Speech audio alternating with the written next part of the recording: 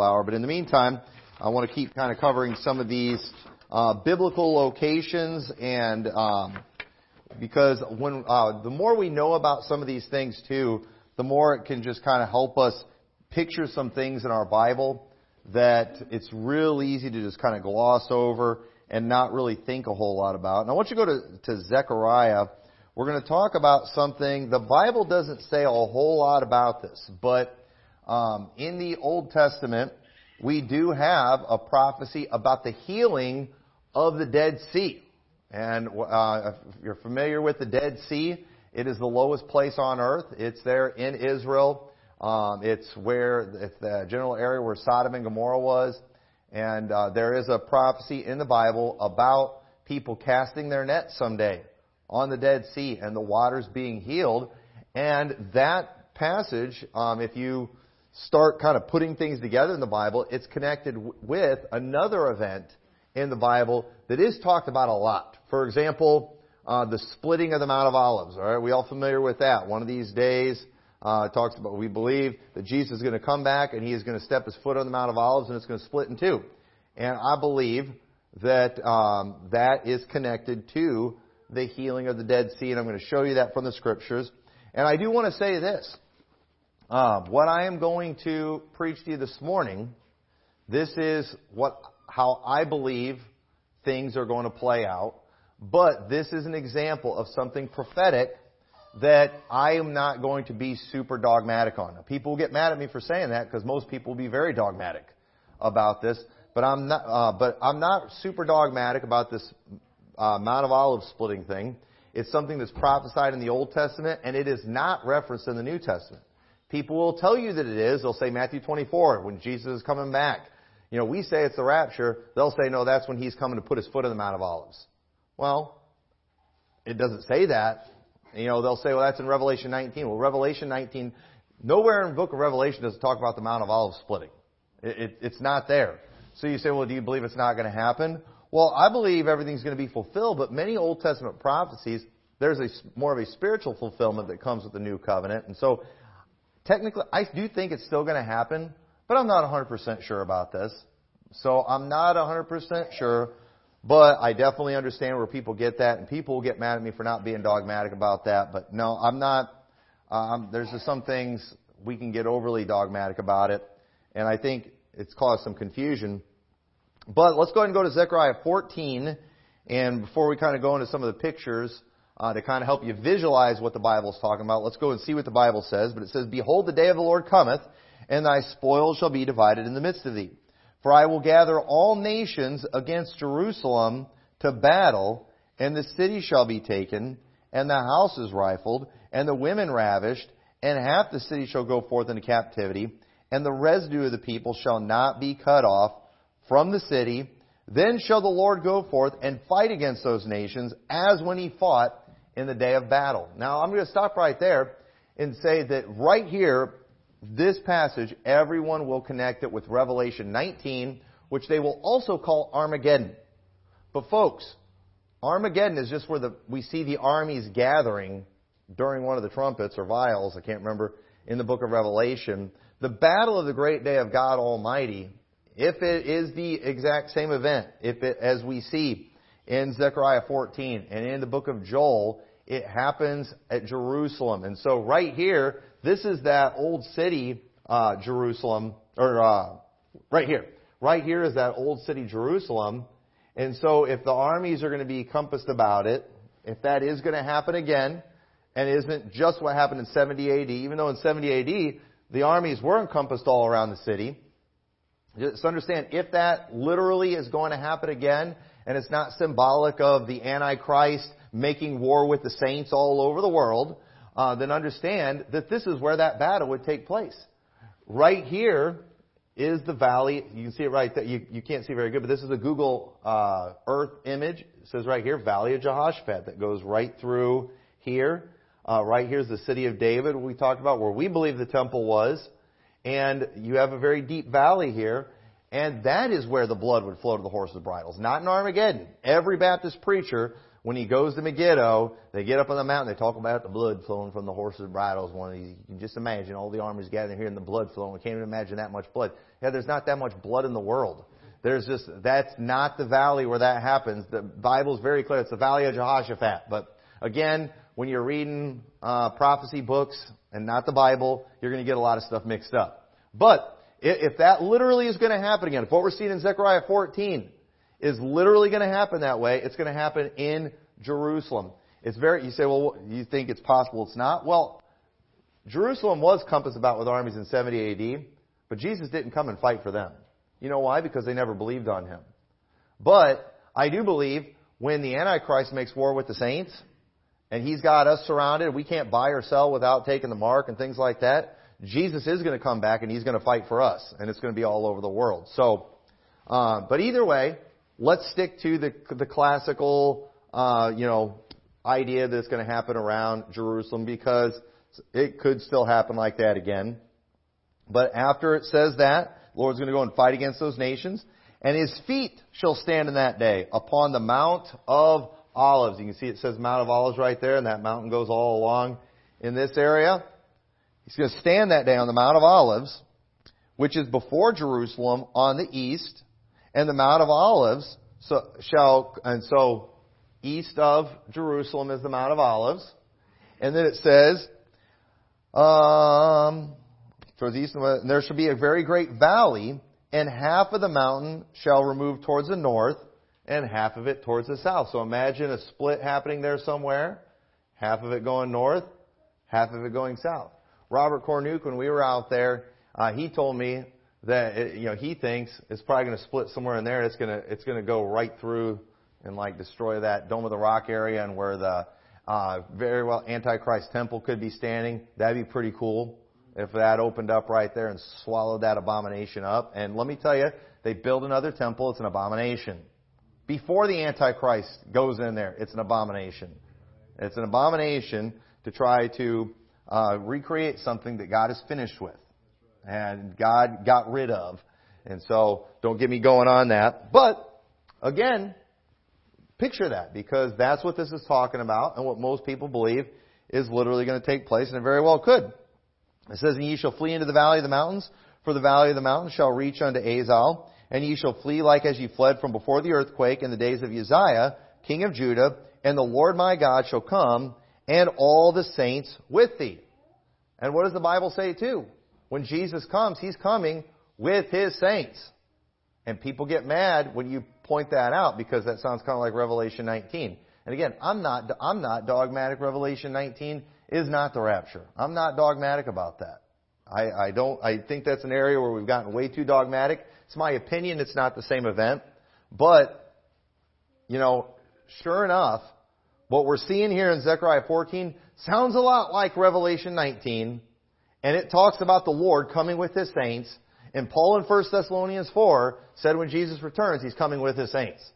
So again, we've got to do a better job proving those are two separate events. I still want to think they are, but I don't think there's positive proof of that. And if somebody finds it for me and helps me prove it, I will be thrilled to death. And I will give you a big hand, because, I don't want to have to change my timeline I haven't wrote up yet. But anyway, and it says, and it shall come to pass in that day, the light shall not be clear nor dark. I don't know if that has something to do with the sun being darkened and moon turned to blood. But it shall be one day which shall be known to the Lord, not day nor night, but it shall come to pass that at evening time it shall be light. And that day, and it shall be in that day that living waters shall go from Jerusalem, half of them toward the former sea, and half of them toward the hinder sea. In summer and winter shall it be. And the Lord shall be king over all the earth. And that day there shall be one Lord, and His name one. So notice that living waters are going to come from Jerusalem, which, interestingly enough, here in the city of David, you have the Gihon Springs. And a spring, another word, for spring, is living waters. They'll talk about how that's living waters that's coming out of there. Now, let me show you a few more pictures, because it talks about the waters going from the former sea to the hinder sea. So we've got two seas that are referred to. And so let's see a couple more Google Earth images. All right, so here, notice we have Jerusalem right here.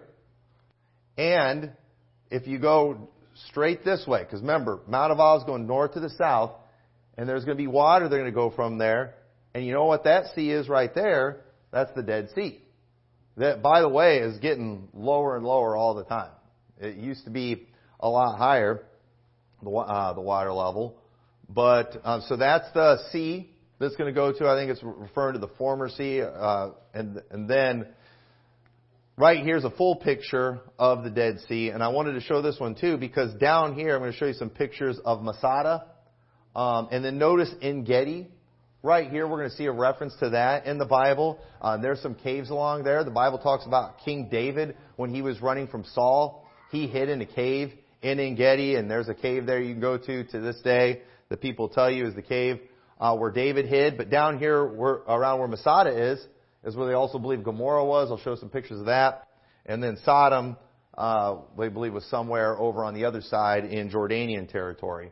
So, notice that. But then,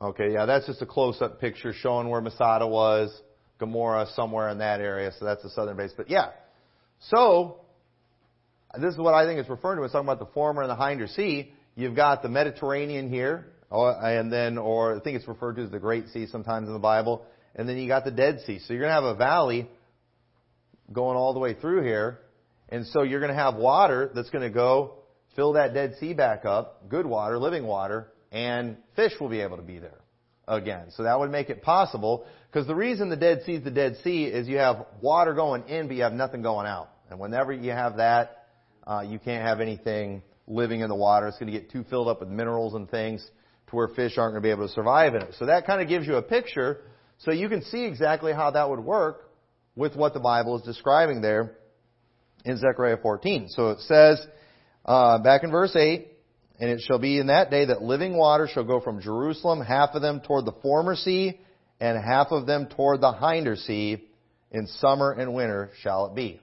So I definitely think that's reference to the Mediterranean and the Dead Sea, because those are the seas that are east and west of Jerusalem.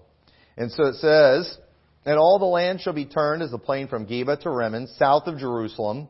And it shall be lifted up and inhabited in her place, from Benjamin's gate unto the first gate, unto the corner gate, unto the tower of Hananiel, unto the king's wine presses, and men shall dwell in it, and there shall be no more utter destruction, but Jerusalem shall be safely inhabited. And this shall be the plague wherewith the Lord will smite all the people that have fought against Jerusalem. Their flesh shall consume away while they stand upon their feet, and their eyes shall consume away in their holes, and their tongues shall consume away in their mouth. And it shall come to pass in that great day that a great tumult from the Lord shall be among them, and they shall lay hold every one on the hand of his neighbor, and his hand shall rise up against the hand of his neighbor. And Judah also shall fight at Jerusalem, and all the wealth of the heathen round about shall be gathered together, gold and silver and apparel in great abundance. I want to stop there for a minute, because notice it talks about how to the south that they will be safely inhabited. Okay? Now, let me just throw a theory out there. But you've got the Mount of Olives that are going to be split. You're going to have a valley. You've got part going north, part going south. So if we go back, what do I do with the remote? This is just a theory. I don't know that this is how it's going to play out, but let's go back to the first picture. All right. So here we have the city of David, where I believe the temple was. Here, come on. This thing does not, there we go. All right. Here is where all the abominations are going to be taking place. Here is where they're probably going to build a temple. This old city area, okay, this whole old city area, this is where everybody goes and does all their abominations. You've got all your Catholic junk. You got all your idolatry. You got all your Muslim junk. You got all your Jewish junk. You got your Wailing Wall foolishness and all that. Now, let me just throw this out there, because I am not of this persuasion, but I'm okay with it because I can't completely disprove it. I think it also is a good theory. But one thing that has always confused me about the idea of Jerusalem being Babylon. Some people believe that it's Babylon. And there's some good points that they can make. But the thing is, if the Bible's literal that Jesus is going to rule from Mount Zion, which is in Jerusalem, and Babylon is going to be destroyed, and that also is Jerusalem, and it's never going to be inhabited again, then how does that work? Well, maybe that works if the Mount of Olives gets split and this part gets separated from this part where Jesus is reigning from. So, I don't know. So maybe when it's referring to Babylon, it's talking about this area here, just the center of religious stuff in the world with fake Christianity and Catholicism, Judaism, and Islam. And so, yeah, I could see why Jesus would just want this all being destroyed and never inhabited again. But then you over here at Mount Zion, where the temple used to be, which is where it says He's going to rule and reign from, I don't know. I think it's very possible that that's how both of those things could be true. That it's a reference to the old city that's recognized as Jerusalem and where the temple was and all that. But where Jesus is actually going to rule from is Mount Zion. And so, and looks like those are going to be separated one of these days. So, I don't know, but just an interesting theory there. Where do we leave off? I think verse 14. So verse 15 says, "And this shall be the plague of the horse, and of the mule, and of the camel, and of the ass, and of all the beasts that shall be in these tents as this plague. And it shall come to pass that every one that is left of all nations which came up against Jerusalem shall even go up from year to year to worship the King, the Lord of hosts, and to keep the Feast of Tabernacles." And that Feast of Tabernacles, that was one they were supposed to keep every year, where they were supposed to go and dwell in tents. And it was a reminder of when they were wandering in the wilderness, when they were strangers, when they didn't have a land. And so every year when they would go, and the Bible often refers to the Feast of Booths, and whenever they would go and dwell in those tents around Jerusalem, it was a reminder, hey, this is how our people used to live. And you know what? We're blessed now to have houses and to have the things that we do today. And it talks about here that they're going to do that again. And so many people believe, and it's possible, that in the millennium, that, you know, we're going to do that kind of thing, or they'll say at least the Jews will. I don't know for sure. But it says, "And it shall be that whoso will not come up of all the families of the earth unto Jerusalem to worship the King, the Lord of hosts, even upon them shall be no rain." And the reason I think that it's okay to take this literal, we do see, you know, a lot of things in the Bible and even some things in Revelation that briefly allude to the fact that there still are other nations in the millennium that we're going to be ruling over and judging. And so if some nation one year is like, you know, we're not going to Jerusalem, we don't feel like doing it, well, they're going to have a rough year because they're not getting any rain. So I don't know. "But this shall be the punishment of Egypt, and the punishment of all nations that come not up to keep the Feast of Tabernacles. And that day there shall be upon the bells of the horses holiness unto the Lord, and the pots in the Lord's houses shall be like the bowls before the altar. Yea, every pot in Jerusalem and also in Judah shall be holiness unto the Lord of hosts, and all they that sacrifice shall come and take of them and see therein. And in that day there shall be no more the Canaanite in the house of the Lord of hosts." So right there, you know, this kind of gives you a picture of what Revelation 14 is describing. And we're going to look, and while the Dead Sea isn't specifically mentioned, and it wasn't called the Dead Sea back then, you know, I believe that former and the hinder sea is referring to the Great Sea, the Dead Sea, and we're going to see, though, a reference to the Dead Sea that more clearly is about the Dead Sea. And I have that on there too, just to show this is actually me standing on the Mount of Olives, and I've got Old City Jerusalem behind me. City of David is right over there. So the thing too, if I'm right that that's how it's going to play out, the Mount of Olives is going to split and separate all of this from the City of David, then I'm standing in the spot that's going to be opening up right there. So don't know for sure, but yeah, that part I'm standing right there would be very close to where things are going to open up. So just kind of it's a really cool thing to think about. And it's really neat to go to some of these places when you're familiar with these scriptures And just to imagine all of these physical things taking place there. And so look at Ezekiel chapter 47. Show you some passages here in Ezekiel, because this is an interesting chapter here that I believe is connected with this event. It says, afterwards, he brought me again to the door of the house, and behold, waters issued out from under the threshold of the house eastward, for the forefront of the house stood toward the east, and waters came down from under from the right side of the house at the south side of the altar. So when he's referring to the house, he's talking about the house of the Lord there. And again, water is coming from underneath it. Which again is more evidence that where the Gihon Springs is where the temple was. So, and again, so that's kind of over in this area. And so, where I'm at, I'm probably a little safe, but I'm going to be on the Babylon side that you get destroyed, assuming that's the case. But water is going to come from there, and it's going to go east. So it's coming towards where I am in that picture. And it says, and when the man that had the line in his hand went forth eastward, he measured 1,000 cubits and brought me to the waters, and the waters were to the ankles. And again he measured 1,000 and brought me through the waters, and waters were to the knees. Again he measured 1,000 and brought me through the waters were to the loins. Afterward he measured 1,000, and it was a river that I could not pass over, for the waters were risen, waters to swim in, a river that could not be passed over. And remember, all of this is water heading east from the house of the Lord. And so again, and it's going far.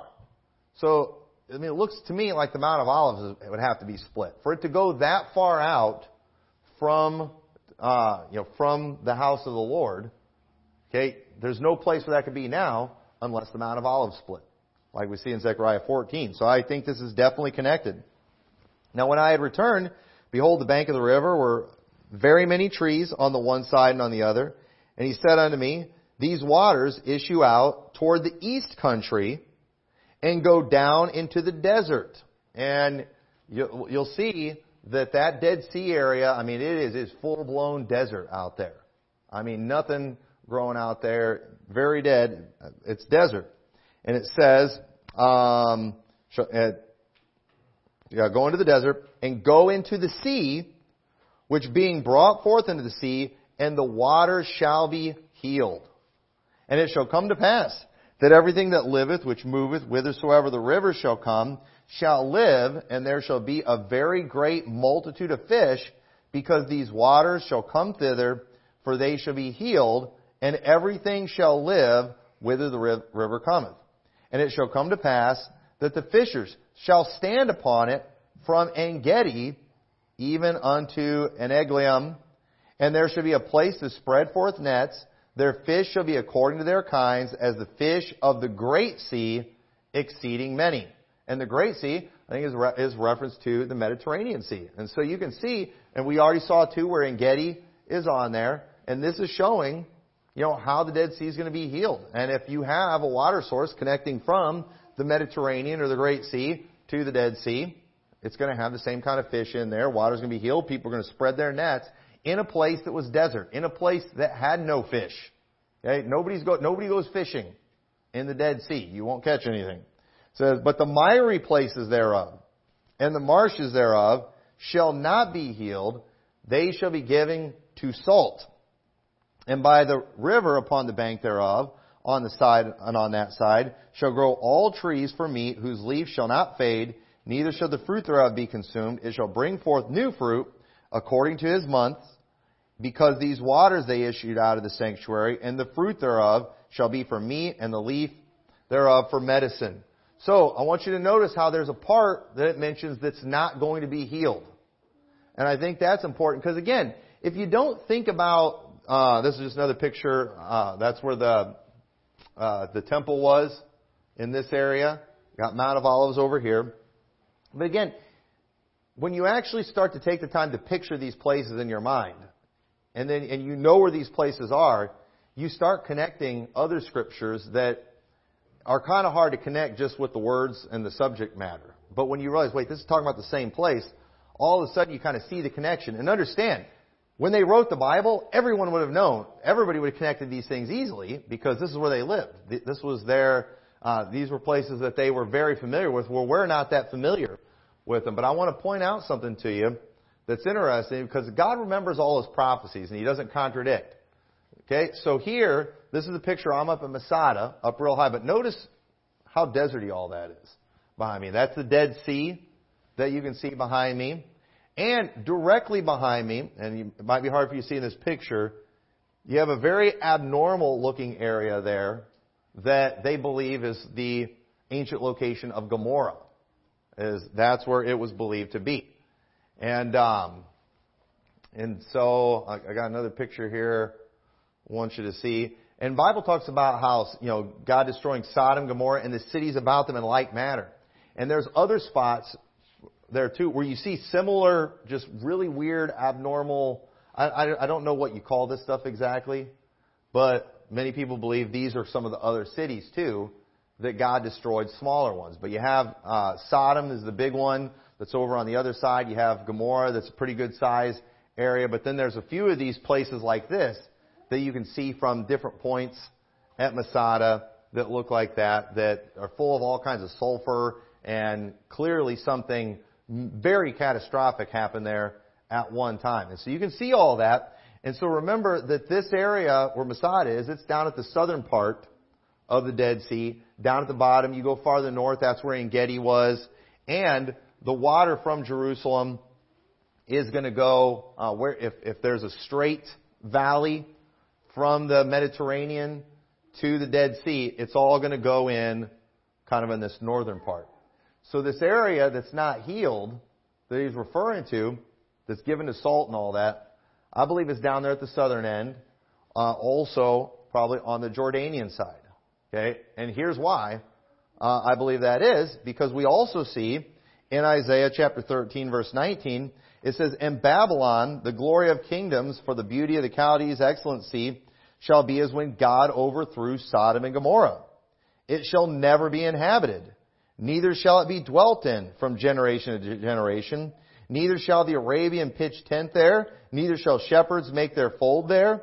But wild beasts of the desert shall lie in there, and their houses shall be full of doleful creatures, and the owls shall dwell there, and the satyrs shall dance there, and the wild beasts of the islands shall cry in their desolate houses, and the dragons in their pleasant places. And her time is near to come, and her days shall not be prolonged." So when he's pronouncing judgment on Babylon, he's saying it's never going to be inhabited like Sodom and Gomorrah. So it's like when God goes and He heals all this desert area around here, it's like Sodom and Gomorrah still has their curse on them. The Sodom and Gomorrah area still isn't going to be inhabited.